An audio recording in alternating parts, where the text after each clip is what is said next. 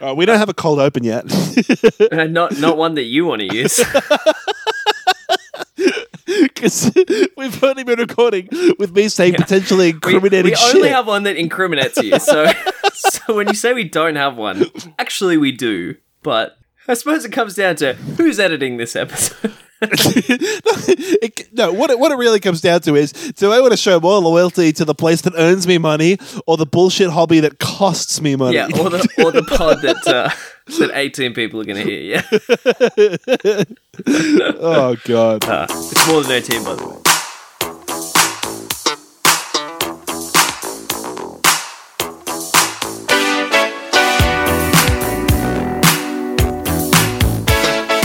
Welcome once again to Pod Beef Station. Join us as we rocket through the stars at the speed of sound. I'm Oscar. I'm Andrew. This is, of course, our movie podcast, which I think is about what you were about to say.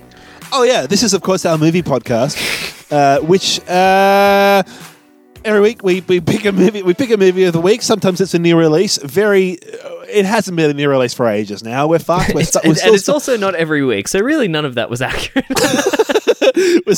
We're still stuck inside, yeah. With nothing to do. But even when we have nothing to do, we're actually not stuck inside. We could very well be recording this in the same house, but we just don't like each other enough to do it. We could be recording this in a pub with 18 other people, according to Scott Morrison. True. This is our movie podcast. Every week we faff around and then discuss a movie of the week. This week the movie is Peanut Butter Falcon, the Shia LaBeouf starring film, which is kind of set in the American South, and it's kind of about wrestling and friendship, and we'll talk about it later in the show. It's also about peanut butter and not really about falcons. No, there are little to no falcons in this movie. I would say there's no falcons in this movie, unless you count metaphorical, and I don't. So or costumes. But there is the breakfast spread of champions, PB, in this movie. Fuck, and there's a couple good. There's a bit of good shit in this movie, isn't there? Mm. There's some shit that's not so good, but we'll talk about it later in the show. In the meantime, I reckon we got time for some news. We got time to talk about some beefness or pleasure, where we talk about some stuff some other more pleasurable activities that we've been up to during the week. We like to talk about what we do in our off time when we're not watching the movie for the pod. Because in our off time, but we just watch other movies. Yeah. In the meantime, though, I've got a tiny little bit of news. So you ready to kick into that? I'm very ready. All right. Ching ching ching ching ching ching ching ching ching ching ching ching ching ching ching. Beef bulletin. All right, so first bit of news here is that the new trailer for the Christopher Nolan movie Tenet has been released. That's Tenet. T-E-N-E-T. Tenet. This ain't a movie. Film about it's a documentary about everyone's favorite Doctor Who. Yeah. Oh, I was going to say it's a movie about renters' rights, but yeah, sure. Good shit. Nice. Yeah. How funny is renters' rights? They're a laughing matter. Oh, that's for it's sure. It's a fucking laughing stock, all right. Yeah. Very good. Oh God. So this trailer, was it a two? Are we talking the standard 2 min 20 sec? Well, to be honest, I didn't really pay much attention to the trailer because I'm trying to avoid it. Avoid it a little bit. I watched it, but it looked like generic action type shit. But the most interesting thing is that it's been getting people theorizing about what Tenet might be, because every Christopher Nolan movie has had some sort of weird, not time travel-y, but some sort of aspect of the story or the construction of the movie that plays with time. It's usually involved either non-sequential storytelling or multiple separate timelines, like Inception. Yeah. Which technically was not multiple separate timelines. Actually, they were all taking place on the same timeline. They were just happening at different rates of reality. Did you watch... That's Dunkirk, right? I did watch Inception. No, and you spoiled Dunkirk for me. I've never seen Dunkirk. No, because like in the Inception, you're right. It is in the Inception dreams. They go slower when you're down one level. Oh, the one where the guy gets shot in the head. That's Dunkirk, right? Fuck, that better not be real. Yeah, no, okay, all right. No, I wasn't listening to what you were saying. No, that's good on a 2-person podcast. Oh yeah. Zach, take it away. Zach. Zach. Fuck. Zach. All right. The trailer came out I'm excited for this movie. People are saying this might be one of the first movies that gets to come back in cinemas after this whole COVID restriction shit lift.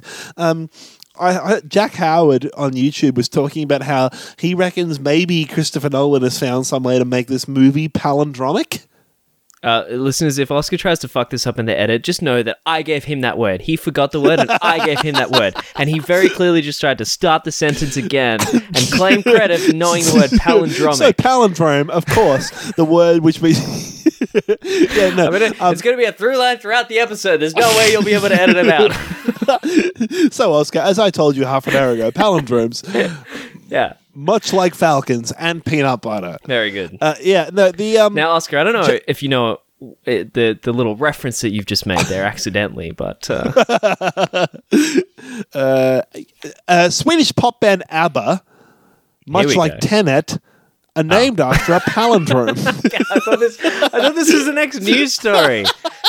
Fuck. It's no. I just the next whoever directed Yesterday and fucking Bohemian Rhapsody, Danny they're Boyle doing ABBA next. Yeah. Oh, good, okay. Oh, that is actually a thing, though. I sincerely think that the is ABBA. That actually? I think the ABBA. I think there is an ABBA movie happening. I saw a news article about an Amy Winehouse movie happening within the next couple of years. Yep, of course, because Rocket Man made about $1 billion. Yep, sure. Yep. The Tenet thing, there was just the idea that people were theorizing that maybe the movie itself is a palindrome. Well, and it's had that thing where the logo has kind of spun and flipped itself upside down or whatever. So I reckon it'll be something, some sort of thing. Sorry. Finish the news story. It'd be crazy if the movie was backwards and then forwards and somehow showed you like the first scene is the climax of the movie. That'd be fucking crazy. Did he? But I always get this confused. Did he also direct Memento? Who directed Memento? Yeah, right. So Nolan. I reckon it'll be something similar to that. But also he can't do his own idea again, right? So but Memento is it looks like from the trailer from Tenet there are literally sequences where it's filmed backwards, like people are moving backwards. Fuck me, that so there's literally reversed footage. Okay, interesting. He's doing target practice with a pistol, and she's saying, and then the pretty French lady from In Bruges comes up and is like, "Oh, you're not shooting the bullets; you're sucking the bullets back in," or something. I don't know. Okay, all right. Maybe that was a dream I had last night. Yeah, that might have been. You getting lost in your own thoughts, mate. I think, but yeah. So a little bit more news about this movie that's going to be made in space with NASA. Yes. Tom Cruise and Elon Musk, who are apparently looking for a director. I don't know why it's up to them to find a director. God damn. But it says that they're not. That's just a news story. The director of The Edge of Tomorrow is on board to direct this as yet untitled space movie. Now, it doesn't exactly fill me with hope. Well, I've heard The Edge of Tomorrow is great. This guy's also directed The Bourne Identity and Mr. and Mrs. Smith, which are all fun. Doug Liman directed it, and he also directed Swingers. So yep, and Jumper, which actually was an okay movie featuring. I think that's the one with Hayden Christensen. I'm wearing one of those right now. Nice, very nice. And thanks, brother. If you're in the Americas, then this film is called Sweater. Yeah, Jumper was the first film that Hayden Christensen did after he was and it was about that dude that can zip places really. I wonder what that guy's up to now. Not much else. I think Jumper was the last thing he did. Not literally, but yeah, not much notable else. Yeah. So next news story. Don't tell me what to do. This news sounds a free agent. So Edgar Wright's new film. The director of, that's the director of Baby Driver, Shaun of the Dead, Hot Fuzz, etc. So his new movie is going to be called Last Night in Soho, and it is like a thriller horror kind of thing set in London. And it's apparently now being delayed until 2021 because of all this COVID shit. it was due to be released in September of this year.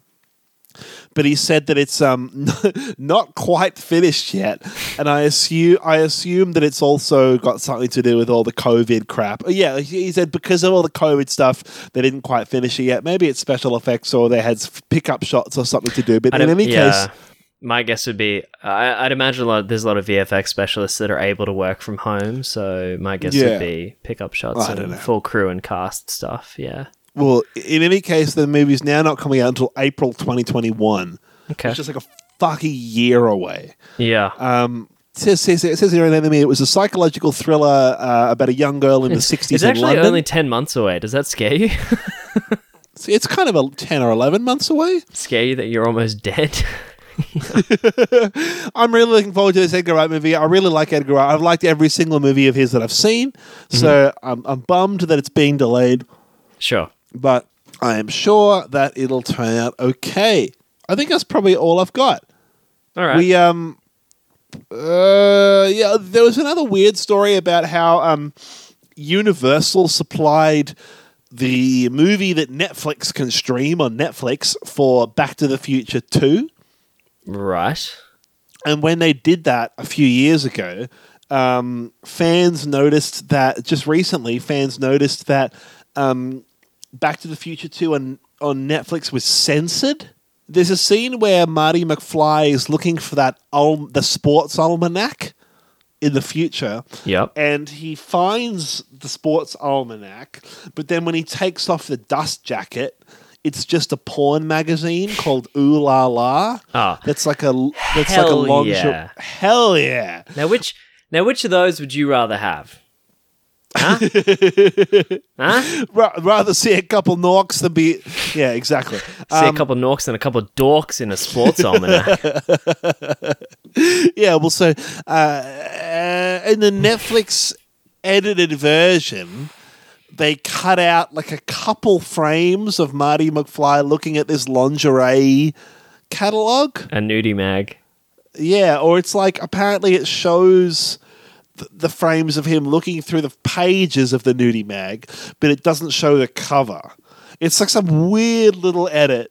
Right. That is like this jump cut that misses like 3 seconds of the movie. And the writer and Robert Zemeckis, the director, had no idea that anyone had made those edits. That doesn't strike me. If you still see... So do you still see pages with like nude women in it? I think so, yeah. Right. Then I reckon it's a copyright issue. Because if you see people with... If it's not a censorship thing if you see the nude women, but I reckon if you see the front cover and it's got a logo on it, they probably couldn't get permission from like Playboy or whatever stupid magazine it was. But the name of the magazine is Ooh La La. That can't be the name of a real lingerie magazine. I don't know. Yeah, it might be copyright for a different thing, but I reckon that strikes me as a copyright issue rather than a censorship thing, but that is very, very funny and very strange. It's weird though, isn't it? It is. For like 3 seconds. And it's like, did you need to get rid of all of the magazine? No, the nude women are fine. That is not the problem. Once again, titties, not the issue, okay? If anything, Robert, have you got any pickups that we can toss in there with Can more we replace titties? this with an extra 3 seconds of boobs? Because we need it. And also, like, the fact that he opens up the almanac and then it cuts out the bit where they show that the cover is not the almanac. And Like the a dust cover, yeah. Marty McFly finding the almanac is like a key plot point of that movie. It does, So cutting out fuck with the any plot a of little that bit. scene just makes it a bit more confusing. Like, I don't get it. How did he save everyone with a titty mag? Like, why does the sports almanac have titties in it? Yeah, What? what's he betting on? He's traveled to an alternate future where there are no titties, and the guy Yeah. got rich by giving titties to mankind, much like Prometheus. Gave boobs Hell to yeah, mankind. dude! Prometheus, the Greek god who gave titties to man. I could just do that. I could just giggle about that for the rest of the episode. I'm having a There's great a pun old time. there, but I can't quite lock it down. There yeah. is, isn't there? There's a pun I reckon somewhere. there would be, yeah. I reckon there would be. But that's all the news I got, man. I don't have very much. It's been a pretty slow news week. And to be honest, I started looking for the news about 20 minutes ago. Yeah, well, you did a good job. So, all right. Thanks, brother. But apparently, I understand that you've watched heaps of shit. You don't understand shit. All right. Well, Don't tell me what you understand, motherfucker. Okay, well, I'm sorry if I phrased that in the wrong way, but I understand that you've watched heaps Listen of stuff here, this you week. little. All right, Oscar, we're recording a podcast right now. I don't know if you're aware of it. So you've watched heaps of stuff. So shall we move on to the segment of our podcast, Beefness or Pleasure? Yes, let's do that. Great. So this is Beefness or Pleasure. Pleasure. Business. Pleasure. Business. Pleasure. Business. Pleasure. Business. Pleasure. Business. Pleasure. Business. Pleasure. Business. Pleasure. Business. Pleasure. Business. Pleasure. Pleasure. Business. Pleasure. Business. Pleasure. Business. Pleasure. Business pleasure. Pleasure. Business pleasure. Pleasure. Business. Pleasure. Pleasure. Pleasure. So Beefness or Pleasure is, of course, a segment where every week that we remember to do it, we celebrate the movies that we have watched for our own entertainment that aren't for the benefit of you listeners. We've just watched them off our own bat because we want to see them. That's right. These are the pleasure, and Peanut Butter Falcon coming up, that's the official Beefness. Yeah. So here we go. I watched a whole shit ton of movies this week, and I think only a couple of them are going to be worth discussing. Yeah, despite the fact that I gave you a fantastic recommendation for a movie that you did not watch. So first movie I watched this week, Now, we gone chronologically or in terms of preference? chronologically, All right, very good. in terms of the time the movie was made, not the time I watched it. Oh, release order. Yeah. Now that is good. Well, to be honest, this one was made in 1952, so it was a bit of a no-brainer. Oh, Anyway. you know how old that is? It was made in 1952, and I watched it first. That's 1 year off being the sex number. Years old, bro. Love to give her the old 1953, if you know what I'm saying. What's 68? Because that's like sucking off a snowman. I watched Singing in the Rain. Speaking of sucking off snowman, I watched Singing in the Rain, which was made in 1952. It is an iconic musical starring Gene Kelly and Debbie Reynolds, who is Carrie Fisher. It's Carrie Fisher's mum. okay. It's basically, this movie is a musical that reminds me a lot of the story of The Artist, which won the Best Picture back in sort of 2011 or 2012. We were or talking something. about this, right? I think did something in the last episode spur you to watch this film? I think I've seen it on a lot of like top lists of films recently. I think like David and Margaret. This is film reviewers in Australia that have a TV show on the ABC. It's one of David's favorite films. This is a boring And- old fucking man. I saw like lists on Letterboxd where people were like ranking the best movies of every year. The point is that Singing in the Rain is a movie that's always ranked up there highly with like one of the greatest movies that have ever been made. If not ever, then definitely in like the 1950 golden age of movie kind of things. And so I went in and watched it, and I think you can get it for like $5 on iTunes. And one of the things that I really liked about it was how it all felt like it was a filmed theatrical production. Right. There was a lot of stuff of like people doing those crazy tap dancey kind of dance moves directly to camera, looking at the camera while they were smiling and doing these dance moves. Like they would have music breaks and musical scenes where they would like go into song in the middle of the movie for the most innocuous things that were kind of quaint. Like I think there was literally like a bit where they stayed up so late that it was the next morning. And then they had a whole dance break and sing along about like, good morning, ain't it great to stay up late? And that was like a whole song about them singing about it being the morning time. Fun fact, apparently that song's not even from Singing in the Rain. That's from Babes in Arms, which is a 1939 film version of a Broadway musical of the same name. Right, well, there you go. I didn't know that. Well, so that song specifically was like, all right, they're singing about how it's the morning. Yeah. And there's they Really they just go an and excuse. it's just an excuse to have these very extravagant dance numbers and songs. The movie is about the transition between silent films and talking films. And the two main characters of the films were big stars in the silent film era. That now one of them has a really great like voice for radio kind of voice, and the woman of this pair, like a romantic pair that were always in silent romance films together, has a voice like this that's really high pitched and annoying. And is that Debbie Reynolds? No, it's the other female lead, Jean Hagen. Maybe, yeah. There's this like female lead who has a really high pitched voice, and so she has to go to this like vocal training, and then it zooms out from the vocal coach's office to this big stage with like dancers and all this sort of thing. But it feels very theatrical. Right, is the point. And I think it's really interesting in that it marks this period of transition between like movies being like they have filmed stage productions to being movies being like a completely separate like cinematic kind of art form. Okay. Because in a lot of scenes in this, you could literally see that they had filmed a sound stage full of dancers and musicians and streamers and confetti and stuff, and they had just like constructed a loose story to connect this theatrical musical song and dance number with that one. That sounds like my absolute least favorite type of film. Well, I liked it. I don't think it was my favorite movie ever, but I really liked it. And honestly, the dancing that Gene Kelly does is so fucking impressive. It's like a tap dance, swing dancing kind of thing. The dance moves he does are so cool.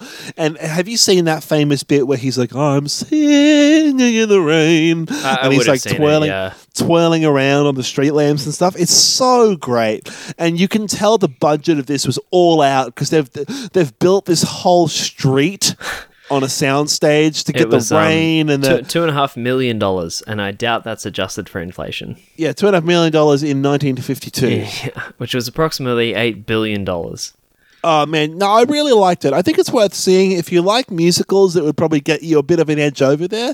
I liked it. I don't think it was the best movie I've ever seen, but I'm really glad I watched it. I think there's a lot of old movies that don't date very well. This is one that dated very well. I'm glad I watched it. Okay. It's just not the best musical I've ever seen. I think musicals have gone a lot further since then.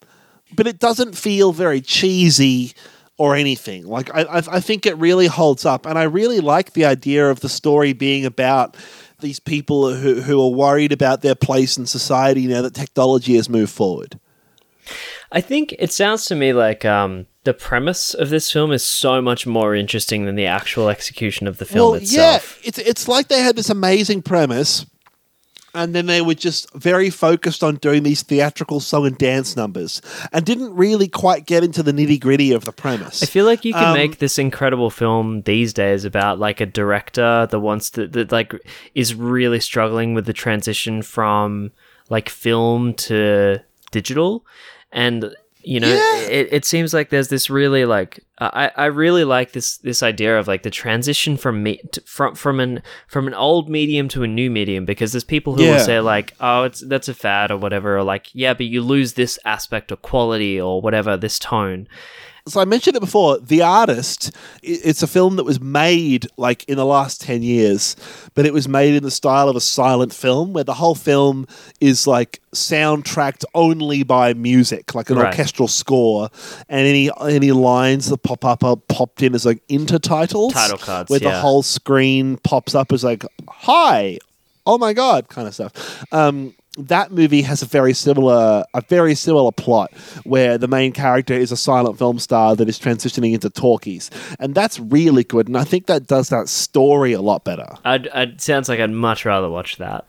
The Artist is great, man. I think you should watch it, if only because it's really interesting to watch a silent film that's been made with modern production values. Yeah, that sounds interesting. If you've ever wanted to go in on silent films at all, being like, oh, I wonder what Charlie Chaplin films were like, for example, but then gotten into it being like, oh, I can't deal with the sound quality, I can't deal with it being too naff and too cute, then The Artist is like, it's a silent film made for modern sensibilities in a way where I think it's fascinating to watch.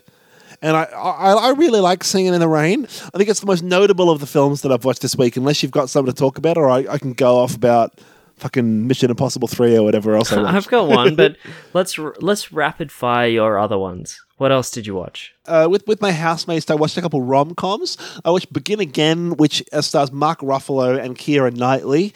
It's set in New York, and it's about Mark Ruffalo is a record producer who is fired from the record label that he started.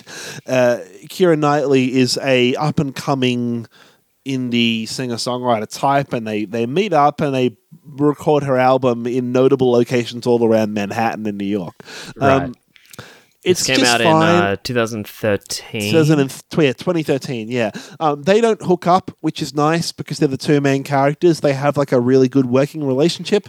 The rom-com aspect, I suppose, is that she has a romance with her ex and he has a romance with his ex, and they get rekindled. So I suppose in that way it's nice to have it, just because he's like a creepy older guy, I guess.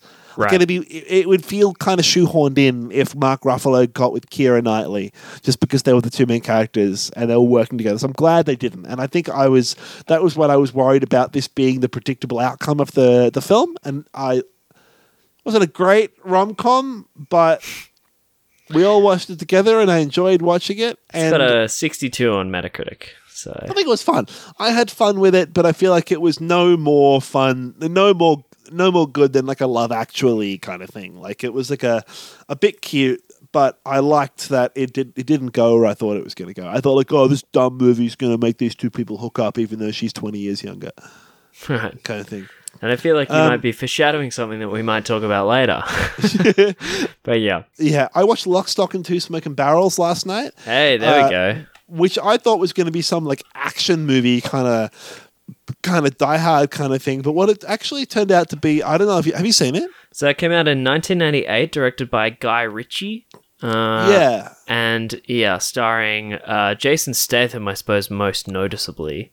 He's not actually the main character, but he's the most famous person in the movie. Have you seen it? Yeah. I have not seen it. I think it's good, man. It reminds me a lot of Train Spotting. It's basically about this group of 4 dudes who each contribute their saved up 25 grand so that one of the 4 can then go and compete in this like 100 grand high stakes poker game. Right. And he ends up losing all their money and then getting even more into debt. And the rest of the movie is about them trying to make £500,000 to pay back the gambling debt. Right. Fuck. But it's these like 4 idiots. Oh, it's got have Vinnie gotten Jones in it. I don't know who that is, but sure. He's the dark-haired dude. Yeah, right. They've gotten themselves like way over their head in this like gangster scene. And it does a cool thing where it sort of flicks between like 3 or 4 different stories and they all sort of come together in this big sort of giant clusterfuck. I think it's cool. I think I enjoyed Train Spotting a lot more, but it's really great. It's not the movie I thought it was, and I thought it was a good old time. I always thought this was a cowboy film.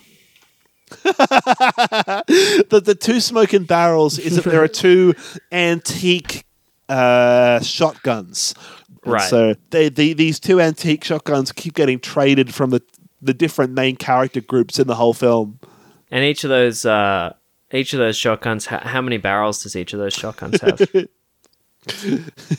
Is it 1? It's more than 1, and let me tell you, if you thought there was no smoke coming out of them, you'd be sorely mistaken. So how many are there? Kill me, shoot me in the face. How many are there? 2. There's 2. All right. There's 2 and they're smoking. So there's 2 shotguns with 2 smoking barrels each. You're right. It should be called Lock, Stock, and 4 Smoking Barrels. So right, yes. Dear Guy Ritchie. So I'm not watching this film. Okay, and the reason why is because historical inaccuracy. I'm being clearly misled from the get-go. Right, talk about Chekhov's gun. That's probably as much as good as is worth discussing the movies that I've watched. Do you want to if you watched other stuff? You said you watched heaps. Do you want to rattle them off and say why you don't think they were very good? Okay. So I really like Kumail Nanjiani. I listened to his podcast that he's been doing during COVID isolation. We've seen him live. A very funny stand-up comic. He's brilliant. He's been promoting on his podcast this movie called The Lovebirds, which he didn't write or direct or anything. He's just starring in it, which I suppose is why he's promoting it in lieu of going on Colbert or whatever the fuck. which is basically, I thought it was going to be like a rom-com, so we watched The Lovebirds, and then we watched that Begin Again musician Mark Ruffalo thing. The Lovebirds, though, it fucking sucked. I didn't like it at all. That's no good, man. It turned out to be this rom-com, sure, but it's about this couple that have just broken up, and then they're like on their way to do some fucking part. They go to some party they're invited to, and they're going to be like, let's not tell our friends we've broken up.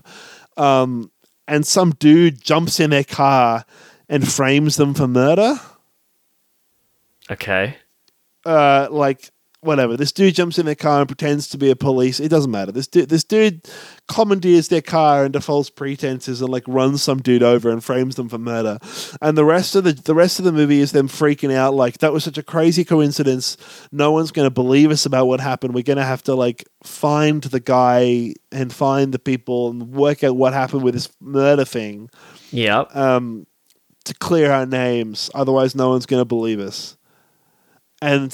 But it's just, there's so many levels of extrapolation of shit that you have to remember, shit that you have to believe as a given before you believe the next point in the story. I think that would make me maddened.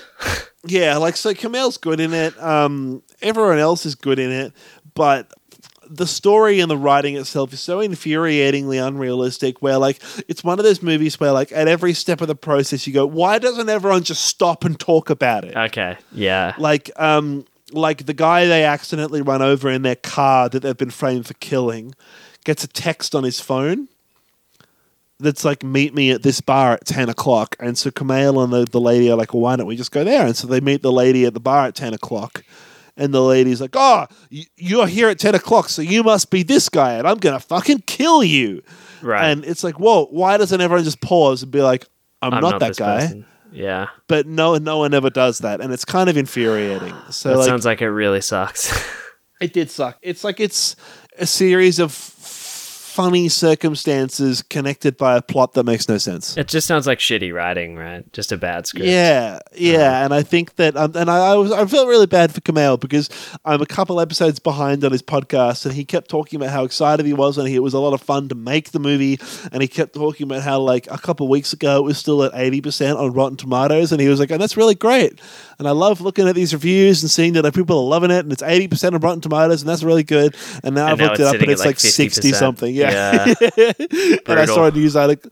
Yeah, I feel bad. He would have known, man. He's read the script. He would have known. Like, he sees he's just the whole promoting thing it to going, promote it. Yeah, I'm sure. And like, not that I would expect anything different, but I'm sure that he knows like the quality of a project he's undertaking. Yeah. So I wouldn't feel too bad for him. Hopefully I got stuck in it, and it's the first movie in ages. Fat paycheck out of it, and I hope so. And it's just okay with moving on. And he's also done that Marvel movie recently. Yeah, so who gives a fuck? Yeah, exactly. Yeah. He's fine. Yeah, it's the first movie in ages that I've watched and been like, this fucking sucks. Yeah, brutal. Like it's not. It's just so mediocre. Yeah. It's not even notably bad. It's just like I always think like, I didn't think movies like this got made anymore. What the fuck? Yeah, like, I thought no one... It's like, you didn't have... Like, this cost you probably a fair bit of money, and, like, investors and stuff bought into this film. How the fuck did you make something so mediocre? It feels like you couldn't... Feels like you didn't even have a vision behind it. You know, it wasn't even, like, B-movie bad, where you were, like, really passionate about it, and you just thought, like, no, this film about this, sentient pumpkin that comes up and kills people on Halloween or something, it's going to be fantastic. Yeah. Yeah, it's just like, it's just a boring rom-com. It sort of sucks. It just sucked. Like, kind of, I suppose there were some funny bits in it, but just like, it just wasn't very believable. No good. All right, was there anything? So you wouldn't recommend? What was that one called again, so people can avoid it? That was called The Lovebirds. The Lovebirds. And what was there? Anything else? The last one is that I've watched Mission Impossible 3 and 4 recently, and I like them both. Good. I think I like Mission Impossible 3 a bit more, but I'm going to move on to Mission Impossible 5. Next week, I think it really hits its stride. From 3 was like a bit of a rebirth because that was the first one with like Simon Pegg in it and stuff. And then Yeah, I think 5 it really hits its stride, and then 5, 6, and Yeah. 7 all like build on top of each other. 5 is Because that one with Mission the Impossible Fallout with the Superman is so fucking good. That's insane, yeah. And right, you've already seen that one, but It's you might not have seen excellent. 5 and 6. No. And I feel like there's some really good stunts in there, good moments as well. You get what you pay for, yeah. I'm looking forward to you seeing those ones. I think that'll be a good time. What did you watch? What did you watch this week, bruh? So I only watched like one extra movie. I guess, okay, I'll give quick nods to the other shit that I've been going in on. I watched a little bit of the series that I think you recommended to me last episode, Middleditch and Schwartz, which is that good improv shit. series with Ben Schwartz, who voiced Sonic the Hedgehog, and Thomas Middleditch, who plays the main character from Silicon Valley, the TV series. So they're improv comics, and they did a Netflix special where it's like them taking suggestions or stories from the audience and then making up an hour of extended long form improv based on that stimulus.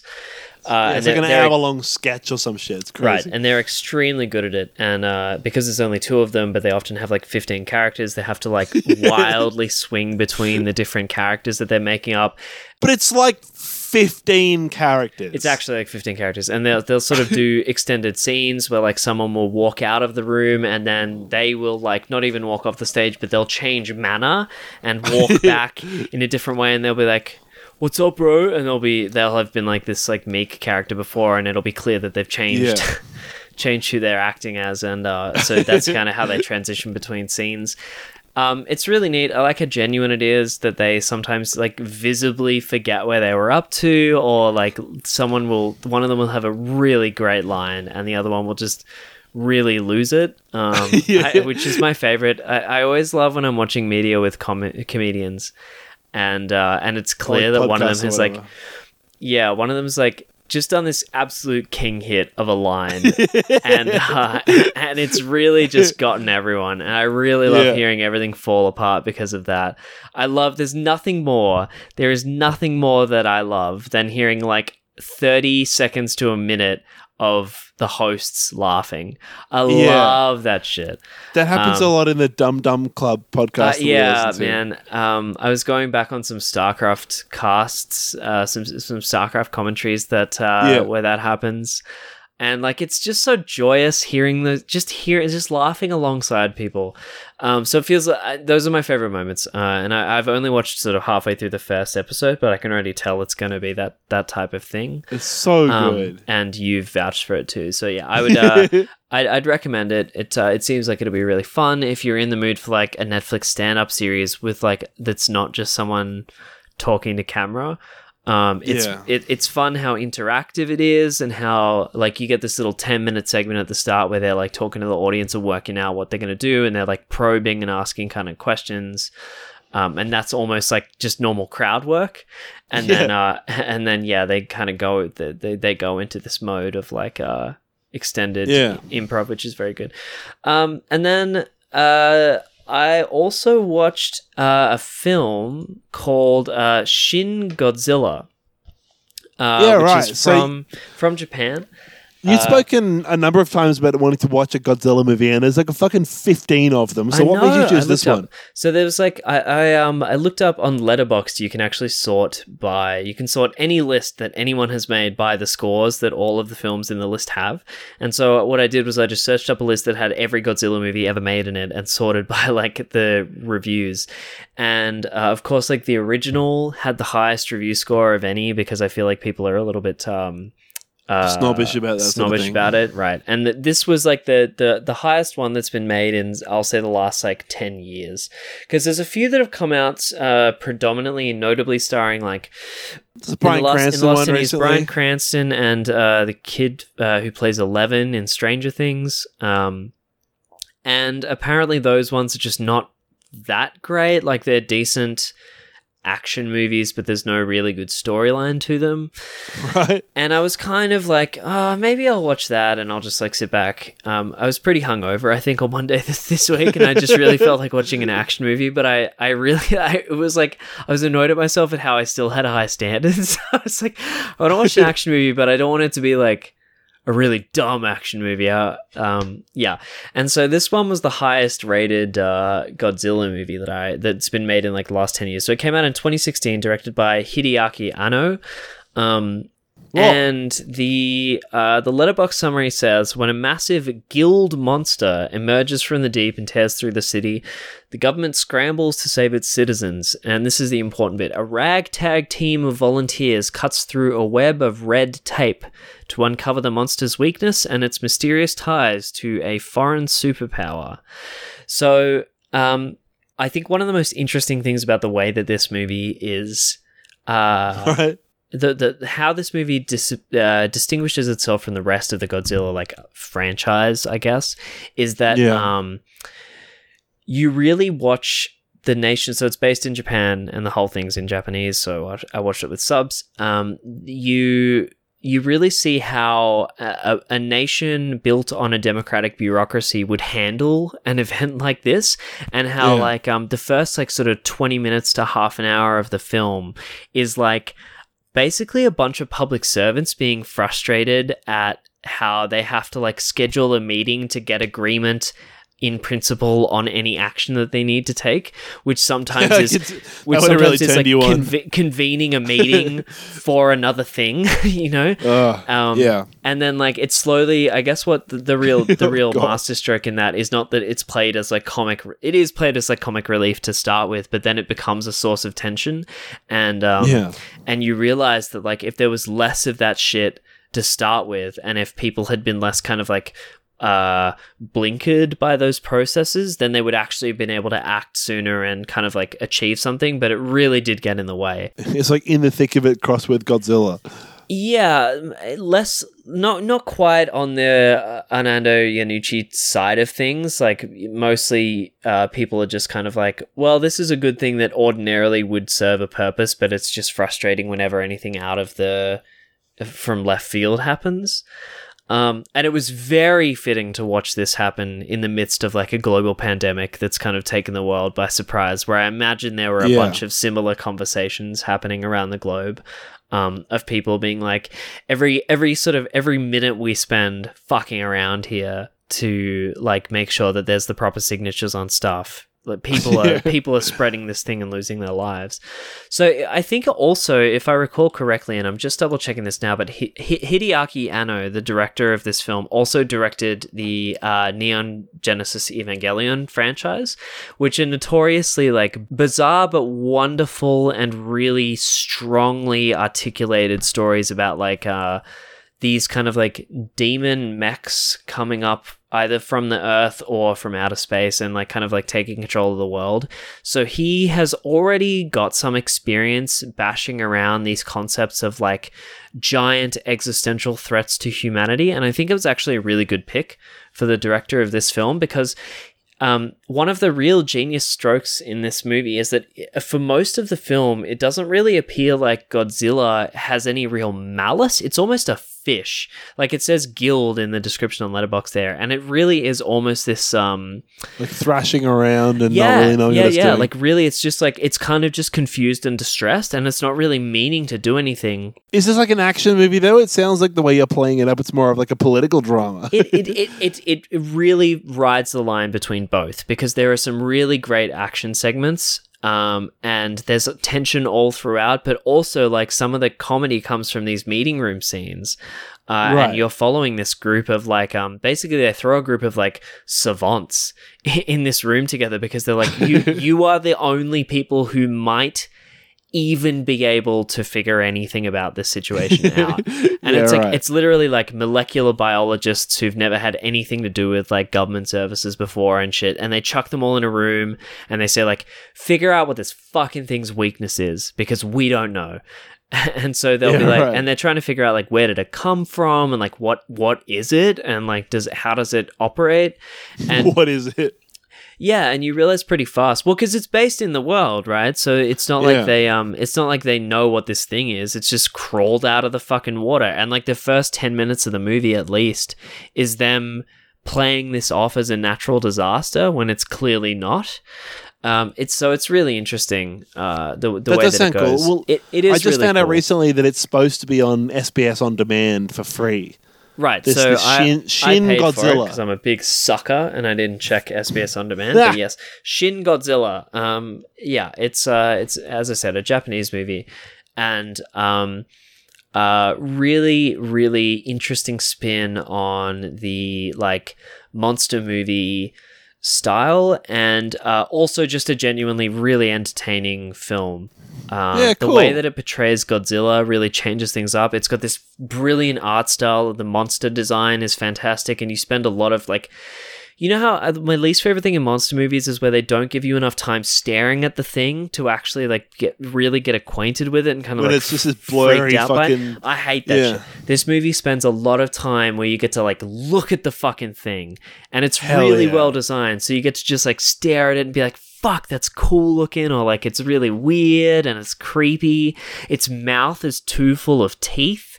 It's got like a really sick design. So yeah, That sounds cool. I'd strongly recommend it. Even as like a hungover, I just want to watch an action movie. Watch some Japanese political thriller instead. It's really not as much of a political thriller as I've made it sound. I think that is the hot sauce that makes this film interesting. You know, like yeah, cool. I think Yeah, underneath I'm with it's you. a Godzilla movie, but what separates it out from the rest of the shitty Godzilla movies that have been made is that it has this truth-telling undercurrent of bureaucracy that gives Yeah, the right. really human story. Are you but going to yeah. watch more Godzilla movies after this, or is this giving you your not. fix? I think this has really given me my fix, and knowing that the rest of them don't really even bother trying to tell the human story, and they also waste really good talent on like Bryan Cranston and the rest of the cast that Yeah. I hear are also quite good. It just kind of has put me off a little bit. I feel like maybe I just watched the cream of the crop. Apparently they're okay and they've got some decent action sequences in them, so I could see myself going back like later, but for now I'm really happy that I picked this one, and I would strongly recommend it if you're in the mood for an action movie, especially in COVID where like nothing else is coming out. As you Yeah, said, cool. it seems like it's on SBS On Demand, so it's free. I'd really strongly recommend it. Great little movie, and I also like supporting international cinema, so I don't think this got a super wide No, I'd never heard of it cinematic before. release. No, neither had I, but yeah, it's a good good one. recommendation, bruh. Cool. Yeah. All right, well, that's our bumper segment of beefness or pleasure for the week.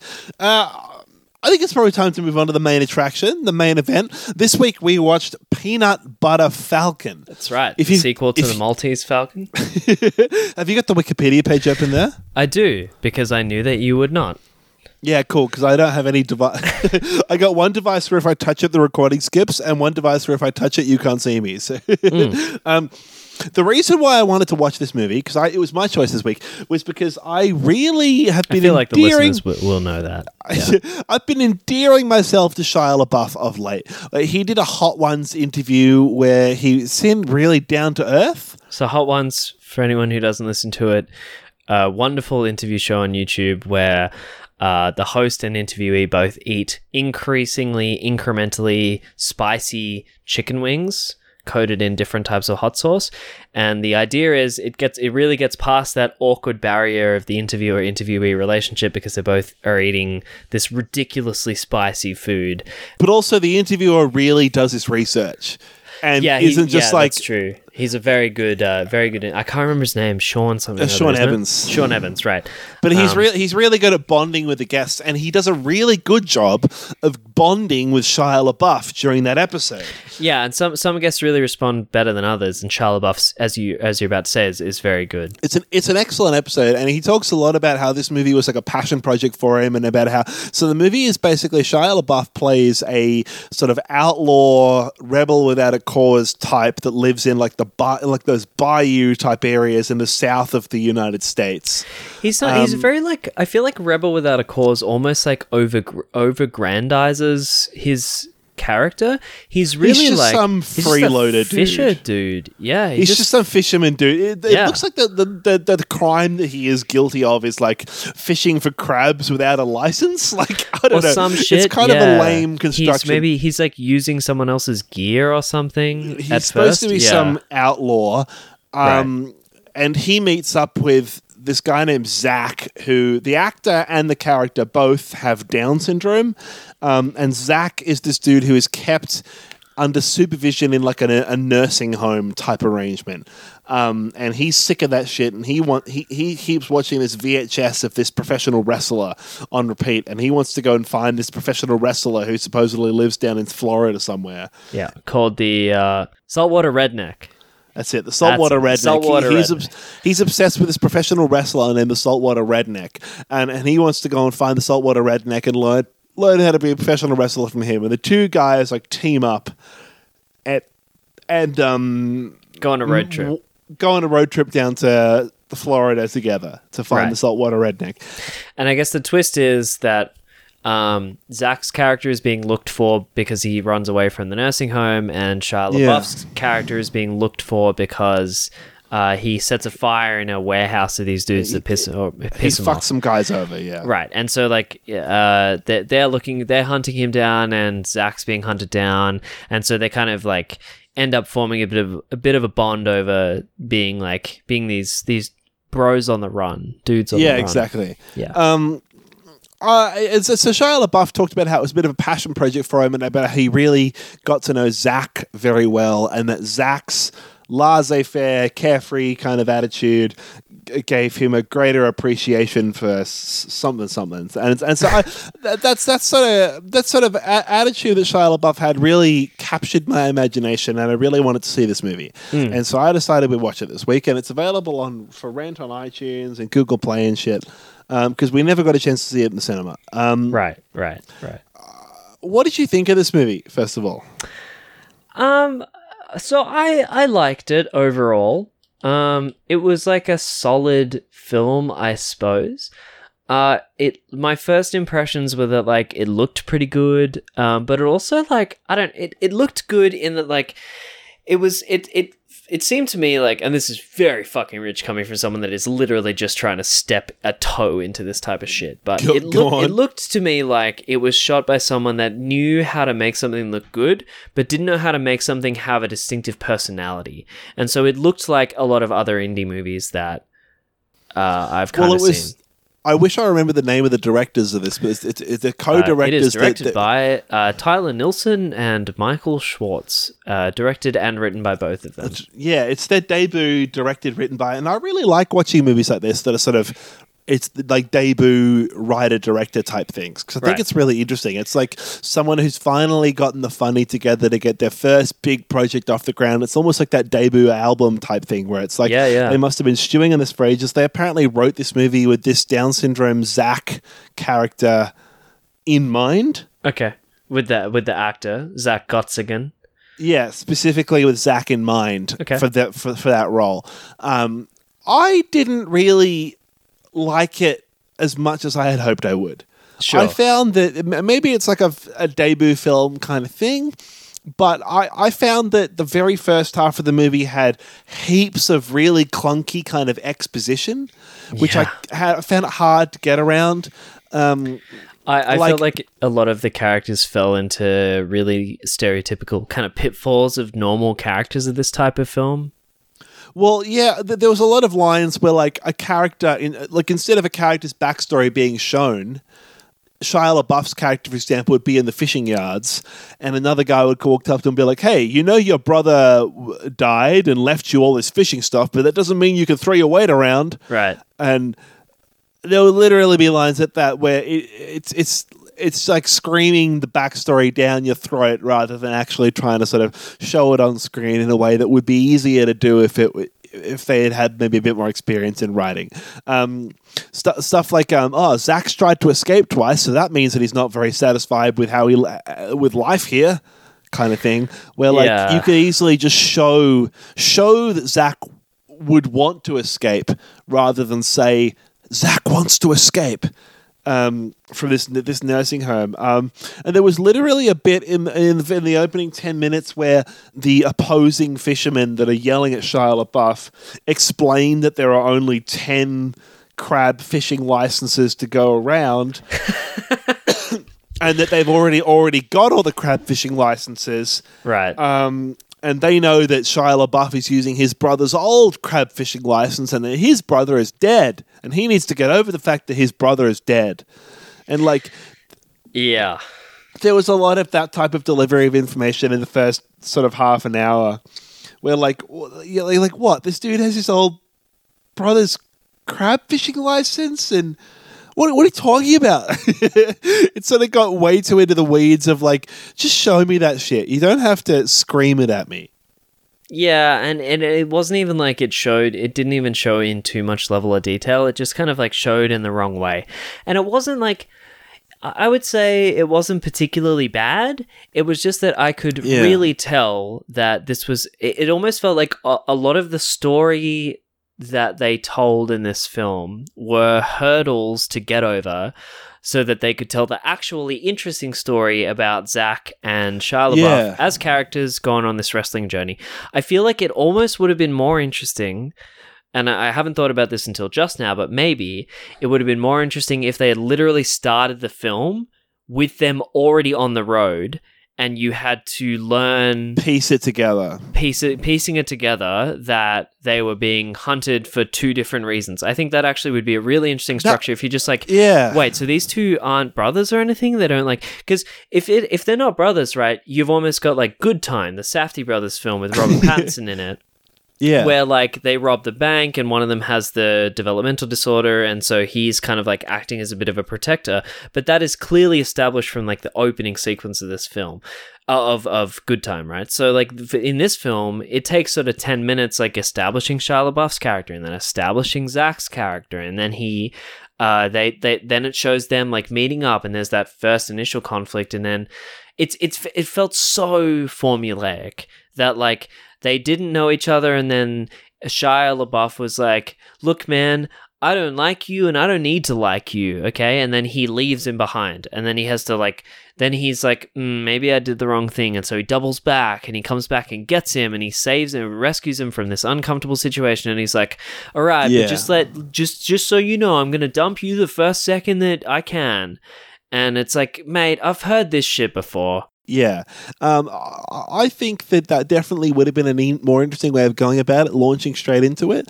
But that's literally, the fact that they didn't do that, I think, shows that they couldn't do that, because that requires a greater level of nuance in the writing and the way in which they would didn't set have the up. ability to do that. Yeah, because like, of course you would want to do that. Like, there's literally a scene where, there's the whole subplot where Zach has run away from this nursing home, and so his carer is trying to track him down and bring him back to the nursing home, and that's played by... I couldn't remember her name. Dakota Johnson. Who I think is most famous for being in the... 50 Shades of Grey. 50 Shades movies. I thought she was pretty good. I thought she was great. She was alright. She was also in 21 Jump Street and the Need for Speed film, and also The Social Network. So she's really actually, liked her. she's like cut her chops on some pretty significant projects. Like, she's worked with Fincher. I thought all the performances were really good. I thought it was literally just the writing that held this film back. Yeah, I wanted to say that she had a bland performance, but actually I think she had a really bland character, and she did okay. Yeah.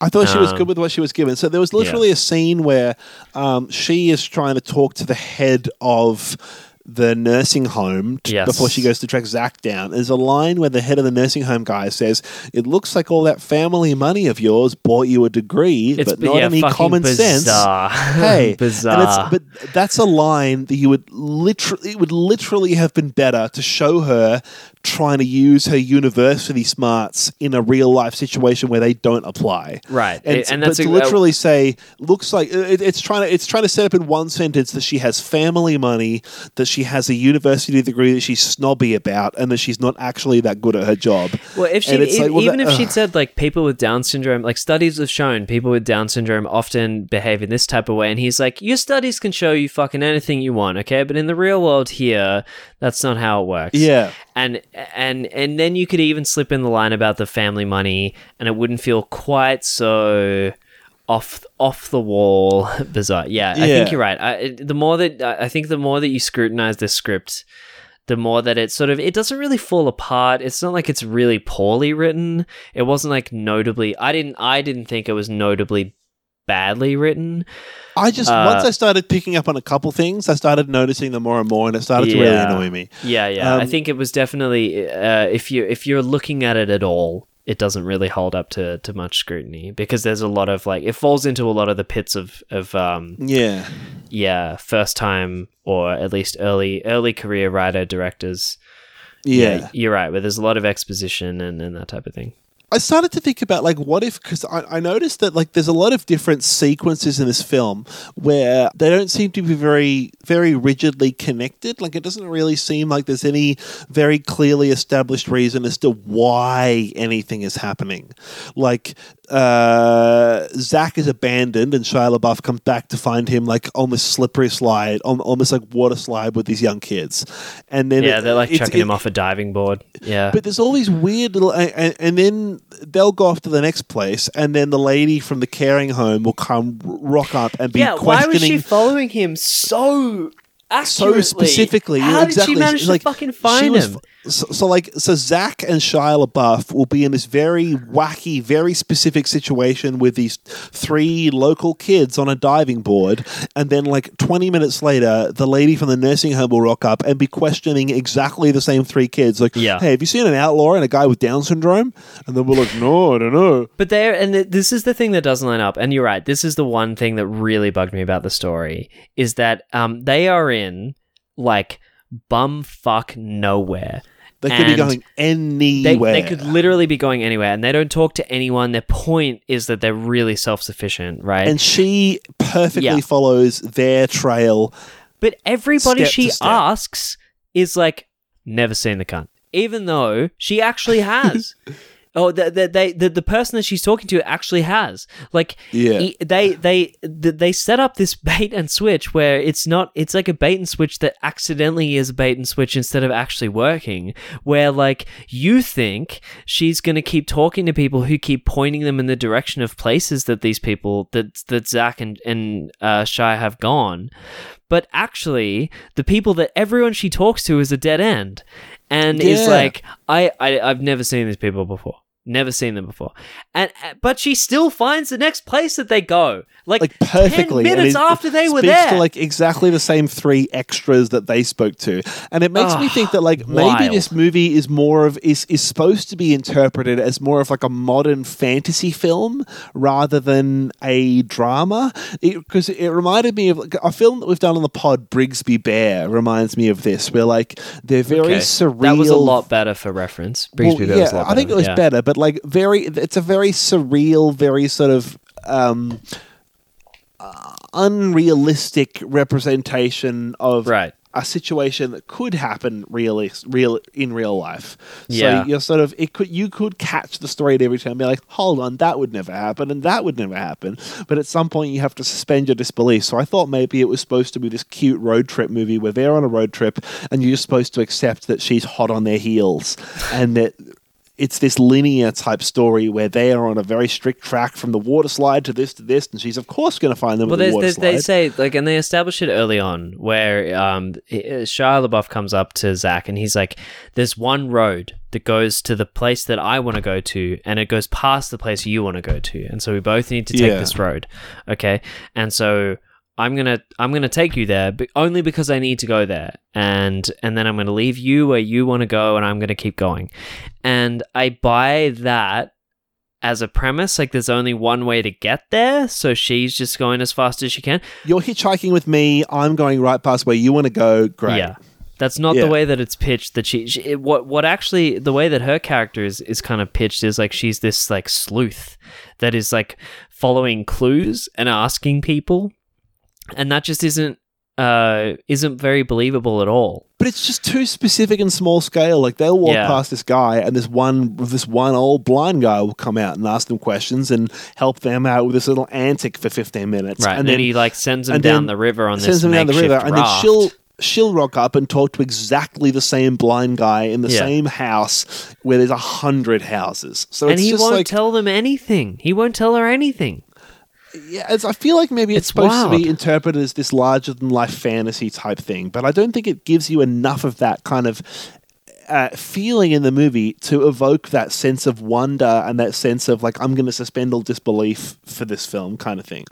Like, to me, it feels like they're trying to go for a Wes Anderson kind of tone, but they don't do enough to earn it, if you know what I mean. I'm going to split my bet and say I don't think they were going for a Wes Anderson tone, but that I think they've actually, when you really break it down, still done a decent job. I think if they'd had a Hollywood skill level, maybe not Hollywood, but like, like All a they need good is and Captain actually America, the Hornet. right, like an actually good scriptwriter on this thing, it would have had like a few tweaks to it. I think they've done a near enough is good enough job on the script and assumed that they've done a great job on the script. Yeah. And I think the rest of it is actually pretty good. That they've got their editing is really good on this film. The sound design is great. The mixing is good. Like there's no other hallmarks of like a shitty movie. It just feels like the script is very, very mediocre. And even the acting, the performances is great. The way that I think the performances are really strong. I don't think we have to spoil it, but the way that they do the ending with the wrestling scene, it's kind of like a "this ain't no fairy tale, brother" kind of and ending. I kind of liked that. Yeah, and I thought it was an effective. I thought it was really good, and so I just kind of wish that. Without spoiling it, so Zach's goal is to get to this wrestling school that's run by the Saltwater Redneck, thank you. And plot happens, and then at the end of the film there is a wrestling match. And the way that this wrestling match goes is actually, it really throws a spanner in the works. And I think that was one of the strongest plot decisions. I think all of the stuff to do with Zach and Shia LaBeouf's character works, and I think most of the wrestling stuff kind of works. It's not doing super innovative stuff, It's but like, it works. sure, you're into wrestling, I believe you, whatever. Right, great. And I like the idea of like these two bros going on a road trip, and like also I guess now is maybe a good chance to mention, like, super cool that they're kind of just not really making a big deal out of the Down syndrome thing. And I think that is actually one of the points of this film, is that it's meant to be a recognizing the the best way I can summarize it is a way that Shia's character sort of says it halfway through, which is like, people treat you like you can't do the same things as them, and if they keep treating you that way, then you're always gonna never have the same opportunity. So I'm gonna just treat you like a perfectly normal person and not gonna pull any punches. Metaphorically and literally, and we'll see we'll kind of see what you can cope with, right? And he ends up like obviously thriving in that environment, which is really cool. But the film doesn't really it's not up its own ass about doing that sort of stuff, which I kind of liked. I think it would have been intolerable. It has a lot of fun with itself. I think the funniest scene in the whole film is when he's trying to sneak out of the nursing home at the beginning, and he peels the bars apart and then covers himself in butter. That's squeeze through the bars. I liked when it's so fucking funny. I liked Shia like running him through the plan, and he's like, "What's step number one?" I can't remember if this is actually the way that it happened, but in my mind, he's like, Shia's like, "What's step number one?" And Zach's like, "Party." And Shia's like, "Fucking step number one is don't slow me down." It's really fucking funny. And like Zach's performance is beautiful in it. He really does a great job, and you couldn't, and like that's not something that happens serendipitously. Like, he must have really worked hard to it's apparently this dude's dream to like be an actor. Yeah, cool. And he really, like, it comes together because he nails his timing and stuff. Like, it's really great. And so I think those are the strongest parts. I really feel like the Dakota Johnson storyline is the weakest part of this movie, because there's a budding romance between Shia LaBeouf. So Tyler is his fucking name. Tyler and Eleanor. Shia LaBeouf and Dakota Johnson. We're too far into it now. They're Shia non-memorable characters. They're Shia and Dakota. Right. And so they end up together, and there's this like romance between the two of them that just kind of like builds. The first scene, they meet in a gas station, and I think Shia LaBeouf is actually like quite charming, and there's a real kind of, I really rate Shia LaBeouf, man. I really like him. I think he's got a certain sort of real world charm to him. I that like them fucking both, love. and I didn't want to buy it. I didn't want to buy it at first. I really would. As soon as they started, it's because he starts flirting really hard with But this. she seems way too uptight. It seems like he knows she's way out of his league, and Yeah. he reckons like, I'm gonna fucking go for it. yeah, and I really like that, and I think she kind of responds. I think the genius in that scene is that she actually kind of responds pretty well to that, knowing like this guy kind of knows I'm way out of his league. And he's going for it anyway, but he sort of seems like a sweet guy, so I'm not into it at all. But I'm gonna placate him and just be like, okay, good job, buddy. All right, cool. You did pretty well. Yeah. I don't want to pitch this like I've thought about this a lot, but if I was a pretty lady, Yes. Which and if I yes. hold on, give Which me you 15 are. minutes. Yeah, yeah. If I was a pretty lady and I was in this situation and I had a guy that was clearly I was way out of his league, and he's going all at it, swinging for the fences, I would enjoy that experience, and I would enjoy that he was flattering me, Sure. and then leave him. And I think the fact that they then, and this is a spoiler, but whatever, the fact that they then end up together at the end of the movie as this like romance perfect couple type thing, I thought no. Yeah, No! it didn't. That beyond that first scene, it didn't feel believable at all. It would be like Jennifer Lawrence ending up with Matthew McConaughey. You're like, well, you're both charming people, but no. Yeah, I mean that doesn't. The bit where the only other bit that worked for me was when he handcuffs her to the dash in the car. Right before the wrestling match at the end, and I was like, that's pretty funny. That's a good bit. But then it could have taken so many more risks with the storyline, and it really didn't. And I feel like honestly, like if Dakota Johnson, like as a performance, she was great, and I really like her, and I think like she did a great job with the material that she was given. But I would have been curious if this script did not involve her literally at all, or even if it had been like. If Shia LaBeouf's character had been female and Zach's character had been female, and so there was just like literally just that sense of camaraderie, no sense of romance involved in this whole film, I think it would have worked really well, and I don't think it would have fallen. They could have been into friends the same enjoying traps. the final victory again. Right, exactly. Yeah. And I don't think it would have think fallen so. into the same like traps and cliches as it did, but as it stands, like it was a good movie, and I like the social positive work that it's doing.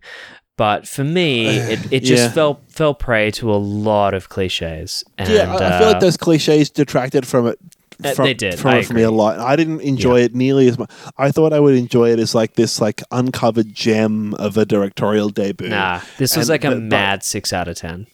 Yeah, I feel Yeah. like that's where I'm at. It reminded me a lot of that Zach Braff film that came out a few years ago on Oh, Kickstarter. fuck. I never saw it, but yeah, sure. As like this like twee adventure film kind of thing where you're Right. like, yeah, whatever, dude, sure. Yeah, it was it's like a 5 out of 10 film, and then I like the social work that it's doing. Yeah, I enjoyed this a lot performance is more pretty than good. that fucking Zach Braff film. I definitely had a worse than, but I'm sure as shit not going to think about it now. Well, it's which worse is than like very almost frustrating. any like this was a quintessential feel good film, and so like if you can think of like a well made, not like a rom com necessarily, but like a feel good movie about like someone who like has this aspirational dream. It's almost like Rocky, right? It's like someone who has this aspirational dream and like hits rock bottom. And I've never seen Rocky, but hits rock bottom and. Go on then. But someone who, explain like, explain someone the who emotional beats of Rocky to hits me. rock bottom and then has to like gets this coach figure and has to like build their way back up to success. This right here, this is rock bottom. Yeah, where I admit to you that I've never seen the film Rocky. Sorry, This is I'm not a real Rocky Sly bottom. fan. Nice, very Thanks, nice. brother. of them. I'm upset I didn't think of that. Got ourselves an episode title. Rocky bottom. Thought we didn't have one, but now we do. Let's make every episode from now on have Yeah, I was gonna say- a title relating to the arse. This is our second arse-themed episode title Great. of the This is podcast an in a arse row. podcast. A podcast. A second consecutive podcast. Podcast. Fuck. Now that's a strong contender for an episode title right Or there. an arse cod. Podcast. An arse cod. Nah, Yeah, that's okay. all right. All Second right. No, time's that's a right. charm. We can Yeah, delete that. no. That's fine. So, yeah, I mean, this was like, I think we can probably wind it up there, right? This is a 6 out of 10 movie. It's got a real like heart to it, and I think there's some real benefit to it, and especially if you are, I mean, I could imagine if you were a member of the Down syndrome community, you'd be overjoyed that this type of it has really good representation that's like not patronizing at all, genuinely uplifting and like pretty insightful. I really hope that they don't put people in Zach's situation into nursing homes because they don't fucking have anywhere else for them, but I could absolutely believe that happens. So like if it's shedding light on that sort of issue as well, that's really great. Yeah, I know it was like but yeah. 15 years ago, but in my primary school, I definitely remember that happening where like, oh no, it was like 20 years ago. In the place where I went to kindergarten in year 1, there was like a class that was like a special ed class that was just like, it was fucked. It was like any kid that's a bit weird is in this one class together, and you all have different requirements, but you're all in this one class together. Yeah, because that's the box we've put you weirdos Right. in. There was the normal box and the not normal box, and that was so that's what this movie kind of reminded me of. Was like, yeah, these people are real fucking people, and you can't just shove them in a box and hope they go away and just forget about themselves. I know, yeah, totally. So I think it was really great for that, and like I'm glad that it exists, and also, I will say, to try and be really kind, like this was probably a really great first feature. Like, I feel like that's one of the most really, promising really bits about good. it. Is that I would be really excited to see what the next film these guys come out with. Well, and I think if I made this, I would be really proud of it. It's just like, as a person who normally watches like full studio feature movies, like obviously this didn't have a particularly strong script. But like it really looked great. They had a lot of shots, especially the scenes of the landscape and the bit with the crab or the boat scene where they almost get killed and they're like dragging. There's like a couple of drone shots in there that are used to really show distance and stuff, and I really liked that. It reminded. Did we watch that German film Schultz Gets the Blues? No, you watched that. There was a German film class I did where we watched this movie. No, we did. It was about this like German dude with an accordion that moves to that goes on a holiday to like I remember that. South Bayou type, South of America swamp type areas. This kind of reminded me of that, where it's just this like fucking weirdo feel good road trip through the south of the US on what a movie. Riverboats and shit. God damn. If you want to, here's what will happen if you watch a movie like Schultz Get the Blues. If you can ever get a hold of that shit in either you already speak German or you can get a hold of it on DVD, you're going to realize that they make movies not in your language, and that there are movies that are made not in your language that are great that you will never fucking see, and then you realize that there are like thousands of those movies. It's like one of the greatest shortcuts to getting a strong sense of ennui that I have ever fucking had. Because like you just realize that there's so much art that just because you only speak English, you're never gonna fucking understand or even see. Yeah, you're never even gonna think to go and look at Ukrainian films. You're never even gonna know it existed, bro. You're not even gonna know you're missing out on it. You're just gonna know that it. God. There are 100 masterpieces of film that are in Serbian that you're never going to see. Absolutely. And unless you need to have like a full-time job devoted to looking up that shit, or else you're just never going to have time or effort. Yeah. I have that same crisis of faith where I think about like brilliant albums that I've just discovered that I know no one's going to think about in 20 years. For sure. And I'm like, man, what brilliant albums from the 60s and 70s are there that no one ever remembers that are like just as good as Sgt. Pepper and just as good as Dark Side of the Moon, but no one remembers them. Like they were like the 101st best album that came out that year. There weren't any. There weren't any. Yeah. You've listened to the only good albums that came out in those years. So. Beatles, Stones, Pink Floyd. That's it. Yeah, that's all that's worth listening to. Just pitch it off there, and that really like stops me from sleeping at night sometimes. Yeah, well, no, you've listened to all of the good ones, so now it's just about what's out now. Yeah. Yeah. Oh well. I feel like I really fucking had it better than worse than, man. I fucking had one. It doesn't matter. I mean, like, yeah, I feel like this almost reminded me of like Spectacular Now. There's a lot of feel good Yeah. kind of vibe films that this was going for that I feel like it didn't quite capture. But It almost felt like it finished with like Yellow by Coldplay. You know what I mean? Like it just Yeah. felt it so wanted to make me feel great, and it didn't quite manage it. But like that's okay. It almost managed it. yeah, this reminded me of like almost Yeah. of like a Crazy Rich Asians kind of thing. Oh god. Okay, it didn't remind me of that, but sure. That's a weird comparison, but you know what I mean. Like I it's this agree. like feel good kind of ending. Where it's all a matter of like how it sells it throughout the rest of the film. Maybe that's a bad comparison, but like I'm just annoyed that I couldn't think of my fucking better than worse than, because this is a week where I really had one. You're I editing it fucking had this time, one. so just add it to the description. It's gonna be like "Boop." This is the answer right here. Just record it on your phone audio, being like, "Oh, fucking Indiana Jones. it was a big stick." Yeah. Yeah. So. Oh well, that's it. I don't think I'd really recommend watching this movie unless I'd say if it comes out on a wouldn't streaming recommend service, this, no. then if it comes out on a streaming service, it's like maybe worth your time. Yeah, no, I wouldn't recommend it otherwise. Though I think it. Well, I was disappointed by it because I feel like I thought it was going to be some sort of fucking indie masterpiece, and it's really like people having a first. It felt like people having a crack. Right. It's also got like Bruce Dern in it, who's like an It's got a actually pretty good cast. fucking great actor. Yeah, it's got a great cast, and I feel like yeah, if you could he was also in Freaks, that low budget film that I right. talked about seeing back in 2018. Yeah, Yeah, I it's remember you saying. it's so close. It's so close, but then it just is isn't. close. But it isn't quite. And I think it's funny that that it's lumped in, I guess, now forever in history with Honey Boy.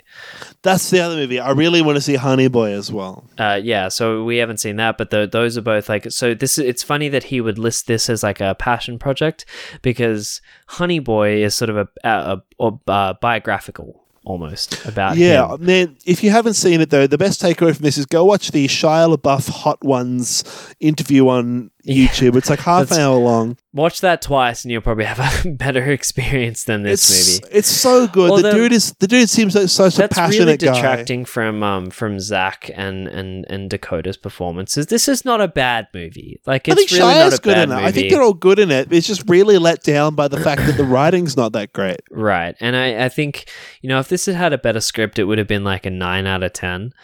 Yeah. But as it stands, like it's great that it exists, but it's just a solid 6 out of 10. It's I think so, yeah. Yeah. Oh, well. That's where we'll leave it. I think so. That's the episode for the week. If you have anything you want us to watch, you can email us at beefstationpod@gmail.com. You can join in on our Facebook page, which is linked in the description of this episode. Beef Station Beef Posting. Yep. That's it. Beef Station Beef Posting. We also have all sorts of fingers and all sorts of pies on Facebook, so you can find us wherever you want. That's right. Your level of interaction is up to you. We haven't decided what we're going to do next week, but as always, if you look at the description of this week's episode, we will tell you what we're going to do next week, and so you can follow it along and watch it in time for next week's episode. I think that's about all we've got for this week. I'm Oscar.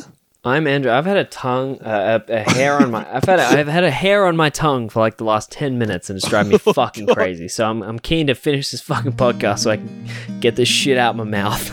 That's good, mate. What's your name? It's Andrew. I think I started the sentence with that.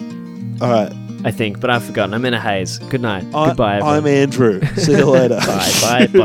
Bye. My, oh my Lord, I just can't hardly wait. We've been worn down in the hardest ways. The long night's over, and I'm starting to believe I'm not as broken as some made me out to be. What makes a house a home? Been running for so long. When I met you, I couldn't let you. What makes a house a home? Time moves fast now, like tires on the road.